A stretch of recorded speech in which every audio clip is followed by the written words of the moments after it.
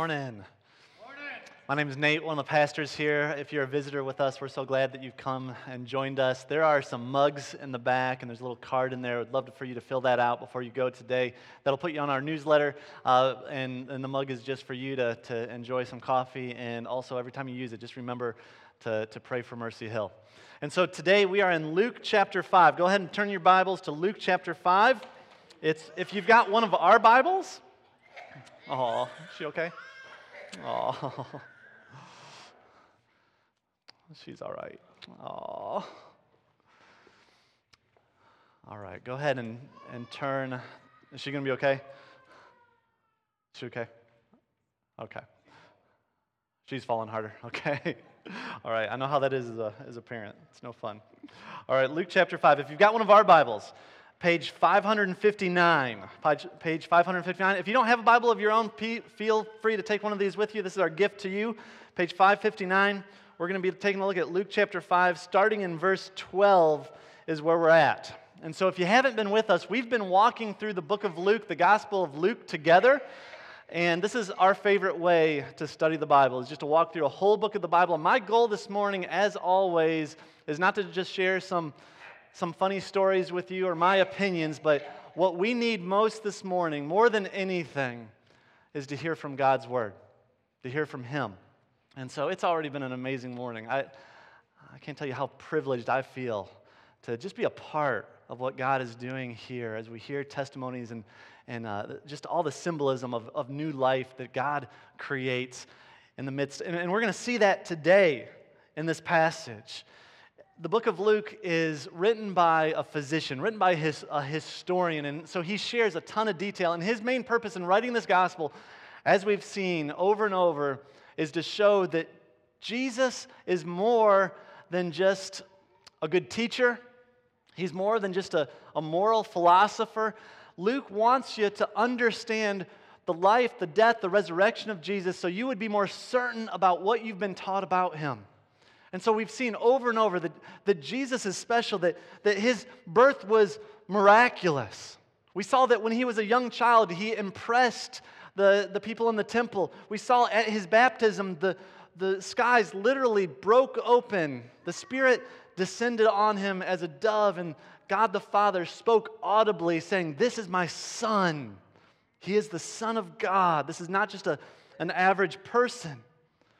We saw in the desert that He was able to fight off the temptation of Satan through the power of the Word. We saw that He has authority when He taught, that He commanded demons, even the demons would listen to Him, that He had power to heal, and even power over the animal kingdom. As last week we saw that fish were just about jumping into the boat on His command. Last week we saw that He calls His first disciples, and they're willing to leave everything for Him. The crowds are gathering, as you can imagine, and they're crowding Him. Everybody wants to see Jesus, to be healed by Jesus. And so this week, Luke's going to share a very specific story of an encounter that Jesus had with a leper, somebody who had leprosy. We're going to talk about what that means, and we're going to see a miracle, but just like last week, the miracle serves to teach a much more valuable lesson. This is not just Him trying to impress people. He's trying to teach us something significant. So I want you to get that today. So let me pray one more time, and we're going to jump into this passage, Luke chapter 5, starting in verse 12. Father, I need your Spirit right now to speak through me. Would you guard our hearts from distraction? Would you guard our hearts from anything false? Would you help us hear not what we want to hear in this passage, but would you help us hear what you inspired Luke to write and communicate? Would we see your glory in it? That we would be changed by it? That we would see you and worship you because you are worthy of our worship. I pray for those in this room right now that walk in here with just a feeling of guilt pressing down on them. I pray that through the gospel, they would feel freedom for the first time ever. And they would rejoice because you are worthy. In Jesus' name, amen. Let's read this passage together. Chapter 5, starting in verse 12. While he, Jesus, was in one of the cities, there came a man full of leprosy. And when he saw Jesus, he fell on his face and begged him, Lord, if you will, you can make me clean. And Jesus stretched out his hand and touched him, saying, I will, be clean. And immediately the leprosy left him, and he, Jesus, charged him to tell no one, but go and show yourself to the priest and make an offering for your cleansing as Moses commanded, for a proof to them. But now even more, the report about him went abroad, and great crowds gathered to him to hear him and to be healed of their infirmities. But he would withdraw to desolate places and pray. So, what would it be like to have leprosy? I want you to think about that for a little bit. Leprosy, it's a brutal disease. It does still exist today in America. There's only less than a couple hundred people who have it on a yearly basis here, and we've got medication, thankfully. But if you had leprosy back then, it wouldn't kill, the leprosy would not kill you, but you would want to be dead. You can have leprosy for years, and the symptoms won't start really showing themselves until later. The early symptoms include numbness.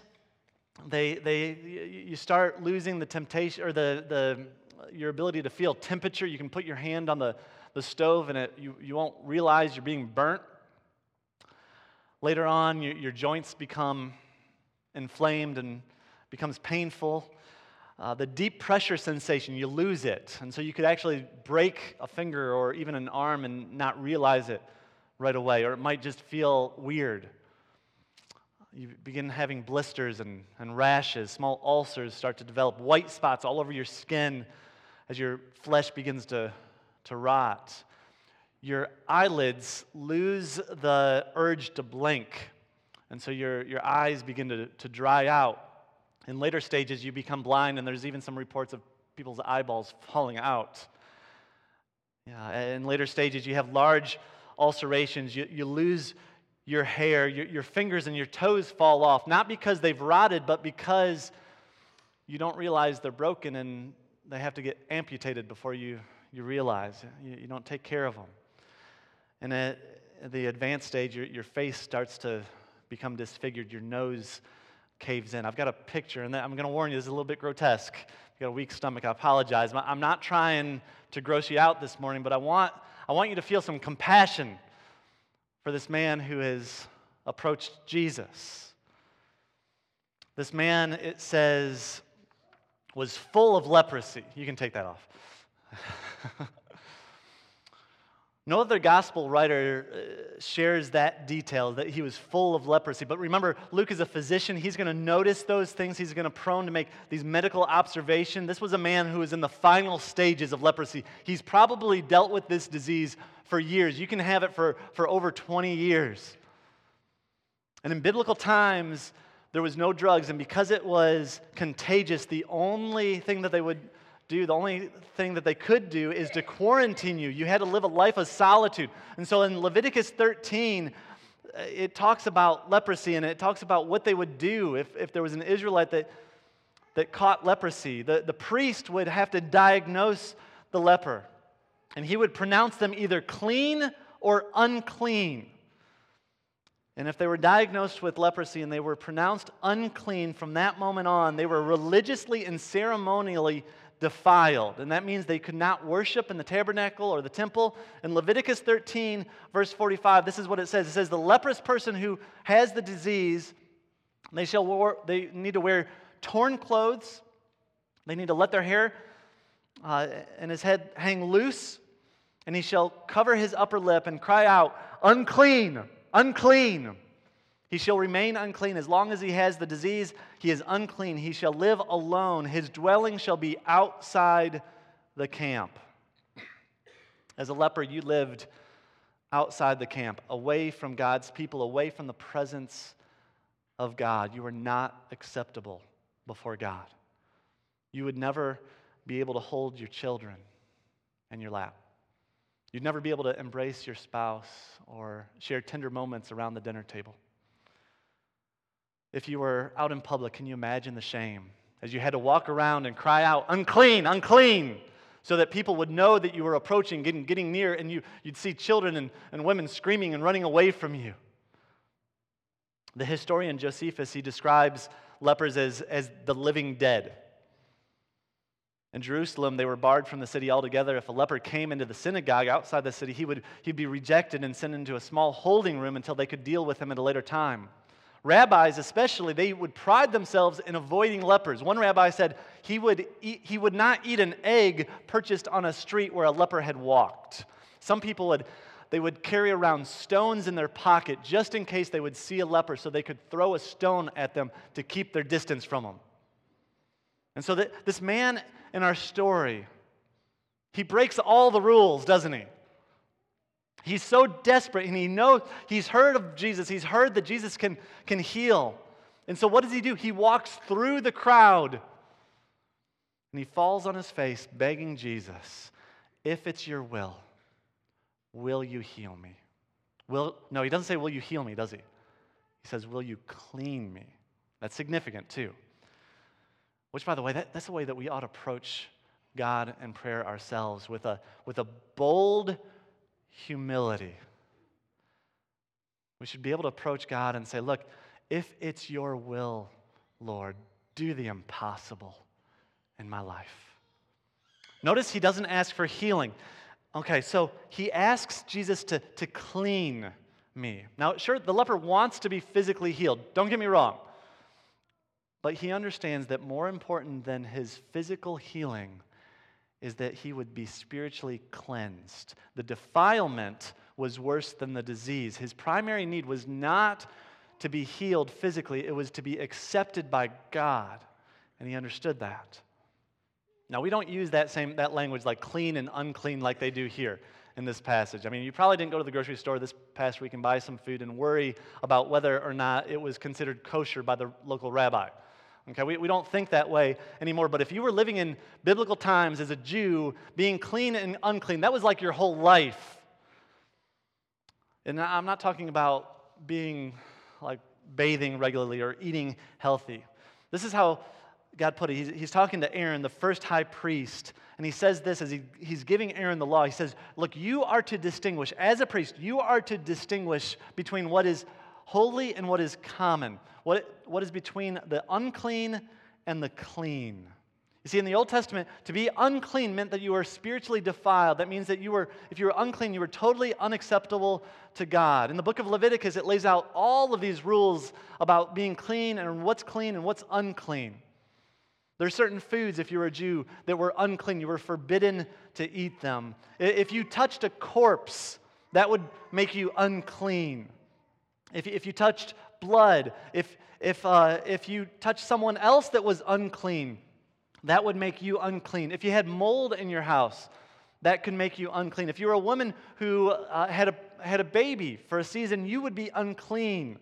And there were dozens of other rules like that. And so one of the questions that I've asked before, and I think many of you may be asking, okay, why did God set up all these strange rules about being clean and unclean? What's the deal with that? Why do we have all these strange rules? Well, if you study the laws, what you're going to start to realize is that everything that makes a person unclean is something that reflects the effects of the curse of sin in this world. For example, most of the animals that were deemed unclean were either carnivores or they were scavengers. Okay? Animals didn't feed on other animals until after the curse.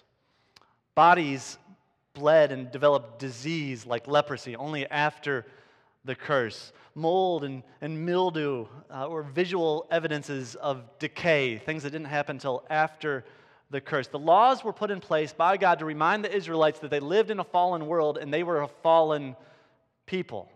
They were also a constant reminder of the holiness of God. And so it was a reminder of their sinfulness, and it was a reminder of God's holiness, and that there was a gap there that they needed a bridge. They needed a Savior. They were also given to the Israelites to help make them distinct from all the other nations in the world. God gave them the law to say, look, this is how you ought to live as my representative here on earth. I am holy, so you should live holy lives. You need to live a life of purity, separated from pollution and separated from sin. And then finally, the laws were given to remind them that God constantly pours out His mercy on us. That God is in the business of making what is unclean clean. And so you have all these sacrifices and all these rituals that you had to go through to go from unclean to clean. But that was good news for them, that you didn't have to stay in this unclean state. And so what Jesus is doing here with this leper was not simply healing him. There's something more going on. This is a great miracle, but He's not just trying to impress you. First of all, it says that Jesus touches the leper. He reaches out and He touches the leper. This is amazing. Okay, if you understand the law and leprosy, people didn't just do this, especially if you were a rabbi. In fact, the Greek word here for touch doesn't just mean like a light touch, like, ooh, I don't really want to touch you, but I'm going to. No, it was like a firm touch. It was like even an embrace. And so Jesus embraces the untouchable. Jesus could have healed this man just by His word, too. He didn't have to touch the man, but He does, and there was a reason for it. Now, this man probably had not felt a human touch for years. In fact, we see in Mark's account of this story that Jesus was motivated by His compassion. So He reaches out and He touches him. I think the application for us is we should have that same kind of compassion. We should be willing to touch the untouchable. We should be willing to love the unlovable. But even more, what's even more amazing is that when Jesus touches this leper, Jesus doesn't become unclean. The leper becomes clean. And what Luke is saying here is significant. He's saying, look, that He's greater than any priest. A priest, they didn't have the power to cleanse a leper. A priest could only diagnose and then tell others that this is a leper. Jesus had the power not just to heal, but to clean, to make him acceptable to God. What a beautiful picture of the gospel, right? God, moved by compassion, reaches out to touch the unclean. He's willing to identify Himself with this leper, just like He's willing to identify Himself with rebellious sinners like you and me. He cleanses us of our sin. And so Jesus cleanses this man, and then what does He do? He tells him to do something, right? He tells him to go, don't tell anybody else, but go to the priest and make an offering for your cleansing as Moses had commanded. Now, to understand what's going on there, you got to go back to the Old Testament. In Leviticus chapter 14, if you want to turn there, you can. I'm going to kind of summarize there's a lot of details in that chapter, so I'm going to kind of summarize what happens there. But chapter 14 of Leviticus is God's recipe of what somebody has to do. If they're healed from leprosy, what they need to do to be able to be proclaimed clean by the priest. And it's really interesting. Well, first thing, if you have leprosy and you're healed, the first thing you need to do is you need to arrange a meeting with the priest, and the priest has to come outside the camp. Remember, you're not allowed to go inside the camp. And so the priest has to come to you, and he would examine you. Excuse me. And if you pass the exam and he deems you healed, he would take two clean birds. One of them he would sacrifice, and he would sacrifice the bird over a bowl that was filled with water. And the blood would drip into that bowl, and he would sprinkle that blood on you 7 times. And then he would dip the live bird, into that blood, and he would let that bird go free. And then after that, next you would be pronounced clean. Then you would be allowed to go back into the camp. You you'd wash all of your clothes, you would shave off all of your hair, even your eyebrows, and you would bathe yourself in water, just like baptism. Then you could come back and camp, and but here's the thing, you couldn't live inside your tent yet. Okay, you had to wait 7 days. So you spent 7 days outside of your tent, and then at the end of 7 days, you'd be re-examined by the priest, you'd shave again, you'd bathe again, you'd wash your clothes again, and then the priest would take 2 male lambs and a ewe lamb without blemish, and he would sacrifice them as a guilt offering, and there would also be a sin offering and a burnt offering on top of that to atone for you. And then he would take, and this is really interesting, he would take some of the blood of the guilt offering and he would put it on the lobe of your right ear, on your right thumb, and on the right big toe. And then lastly, he'd take some oil and do the same thing. Okay, really strange, right? Why would he do all this? Well, of course, this is all symbolism. There's a ton of symbolism going on here. And if you're a believer, if you've been a believer, some of this probably sounds a little bit familiar to you. He was washed by the blood of a sacrifice as a reminder that death was the consequence of sin. A bird is set free, symbolizing that God takes away your sin. And this is very similar to the scapegoat, the goat that was let go on the Day of Atonement. A lamb without blemish was used, pointing to the perfect sacrifice that would one day come in Jesus. He bathes, like baptism today, symbolizing the washing of sin. And when he was finished, what happens? He's given a whole new life, right? He's entered back into the community. He's given a new identity. He no longer has to walk around saying, unclean, unclean. And the blood on the earlobe and the thumb and the right toe, that was the same ceremony that the priest had to go through when he was consecrated into the priesthood. And it symbolized that his whole life was consecrated to God. It symbolizes that look, his ear would always be attentive to the Lord. His hands would always be working for the Lord. His feet would always be walking with the Lord. And so Jesus tells this leper to go and present himself to the priest, to go through this process. And it reminds us, one, that Jesus is a Jew through and through. Okay, Jesus is a Jew through and through. He followed the law. But also we recognize that this is before the cross. Okay? Jesus didn't come to abolish the law, he said. He didn't come to take away all the Old Testament rules. He came to fulfill them. And so when he died on the cross as the ultimate sacrifice, that was the fulfillment of these sacrifices. This is why we don't have to go and get sprinkled by a priest with blood. This is why we don't have to go and sacrifice animals anymore, because his death on the cross atoned for our sins if you trust in him and repent of your sins. And so Jesus tells him to go and present yourself to the priest. But he says, don't tell anybody else. Don't tell anybody else about this. Okay, similar to what he said to the demon. Just be quiet. And part of this is he didn't, and when we see this actually in the Gospel of Mark, he goes into a little bit more detail about this. Now, the leper doesn't listen to Jesus at all. Okay, he doesn't obey Jesus here at all. He can't contain himself. He's like a husband who's a proud guy who can't stop telling people about his wife who's pregnant. He's like the 250 alumni or so from UMBC who I'm sure can't stop talking about the upset against Virginia. There might be a few more than 250 alumni from there. But, I mean, he can't contain himself. This guy can't stop. I mean, think about it. He's ecstatic. For years, he hasn't been able to talk to anybody. Nobody's touched him for years. He's had this painful disease. And now, in an instant, his life has changed as he met Jesus. When you fully understand what Jesus has done for you, you can't help but tell other people about it. You can't contain yourself.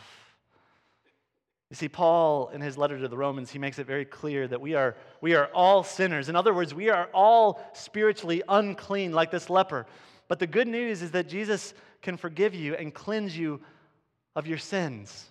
That he came lived a perfect life, never sinned himself, and he died on that cross as the perfect sacrifice to atone for our sin, to pay the penalty that we deserved. And he rose from the death, proving that he is truly the Son of God and that he can have, or that he does have power over sin and death. 1 John 1:9 says, if we confess our sins, he is faithful and righteous to forgive us our sins and to cleanse us from all our unrighteousness. The author of Hebrews, he wrote this about Jesus. He says, and he, Jesus, is the radiance of his glory, God's glory, and the exact representation of his nature, and he upholds all things by the word of his power when he had made purification, or as he cleansed us of sins. He sat down at the right hand of the majesty of high. There is no greater news in the universe than that. That it's not because of how good you are or how hard you've worked to be a good person. It's not how many times you've come to church. It's because of what Jesus did on the cross that saves you. Every other religion says you have to work your tail off to be acceptable to God. Christianity is different because it says, look, Christ did it for you. And what you need to do is trust in him. And then you're going to live for him. But your motivation is totally different now because you're not motivated because you fear God and you fear that he's not going to accept you. You're motivated to do and to obey God because you love him and you can't believe what he's done for you, that he's cleansed you and wiped away your sin. This former unclean leper couldn't stop talking about how Jesus had cleansed him. In fact, he told so many people that the Gospel of Mark explains that the reason that Jesus had to go into a desolate place and pray is because there was so many people that kept wanting his attention. And it was a good reminder as I was reading this today that even Jesus needed to get away to get unplugged and rejuvenated and refueled with his Heavenly Father at times. He had a balance between work and rest. And his rest wasn't just chilling out in front of the TV. His rest was spending time before his Heavenly Father, communing with him, praying. What a great metaphor we've got here of what happens on the cross. He kind of switches places with the leper, doesn't he? The leper came from outside the camp, from isolation. We were all spiritual lepers at one point who lived in alienation and isolation from God. Then one day we meet Jesus, and he has compassion on us. And through faith and repentance, we were brought into the presence of God through the blood of Jesus Christ. He cleansed us from our sin. But the only way that we could be brought out of our isolation from God into the presence of God is by Jesus leaving the presence of God and going into isolation himself. That's exactly what happens on the cross. He was rejected. He was forsaken. He was treated as an outcast. He was dragged where? Outside the camp. Crucified. So that by his blood we could be made clean. So that we could be forgiven. So that we could be accepted. So that we could be adopted as his children.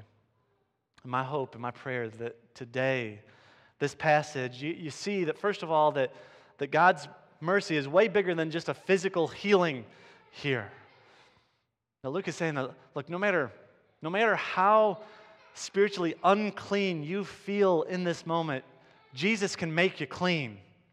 No matter how spiritually dirty you come in here this morning, Jesus can make you clean. There is no one whose sin has put them beyond the reach of Jesus. You need simply to be like the leper in our story. Come to Jesus with humility and ask him to forgive you of your sins. And then fully trust that Jesus died on the cross for your sin. And then when you trust in him as your Savior, we got a great picture of what that looks like today in the baptisms as we celebrate. This is what happens. He gives you a new life. That's what we saw. That's the symbolism of baptism. When you rise out of the water, you're given a new life. Just like this leper was given a new life. You're given a new identity. You're a child of God. You're cleansed by his blood. You're forgiven. And what a picture we have here with baptism. It's a symbol of new birth. And this is a way that we tell the world that my life is with Christ. I want to consecrate my whole life to Christ. Not just my ear and my thumb and my toe, but my whole life belongs to Christ. I live for him now. And if you have never done that before, don't wait. You don't know what tomorrow holds. I pray that God would send his Spirit to draw you to him this morning. If you've never trusted in Christ, I would encourage you to, like the leper, humble yourself, and through prayer, ask your Heavenly Father for forgiveness, and he promises to give you a whole new life, to cleanse all of your sins, and that's a beautiful thing. So don't wait. If you have never done that before, today, make that decision. If you have trusted in Christ, if you've experienced the power of Christ's cleansing you of your sins, I would encourage you, never let the gospel get old in your life. Never let it just be something that you just get so used to that you stop caring about. Dig deeper every day into the gospel. Treasure what Christ has done for you. Live every moment for his glory. Worship him because he is worthy of our worship, and tell everybody about what he's done to you and for you. Let's pray. Father, we do not deserve your mercy, but we are here this morning begging for more of it, because we know you are the only one that can forgive us of our sins. You are our only hope, Lord. And so I pray that those in this room who do not yet know you as their Lord and Savior, that your Spirit would convict them of their sin, and they would run to you out of desperation like this leper, pleading for forgiveness and trusting, relying fully on you and what you've done on the cross to save them. And they would live for you. And I pray that all of us would rejoice in the cleansing power of your blood, and that we would tell the world of what you've done for us. There is no greater news. In Jesus' name, amen.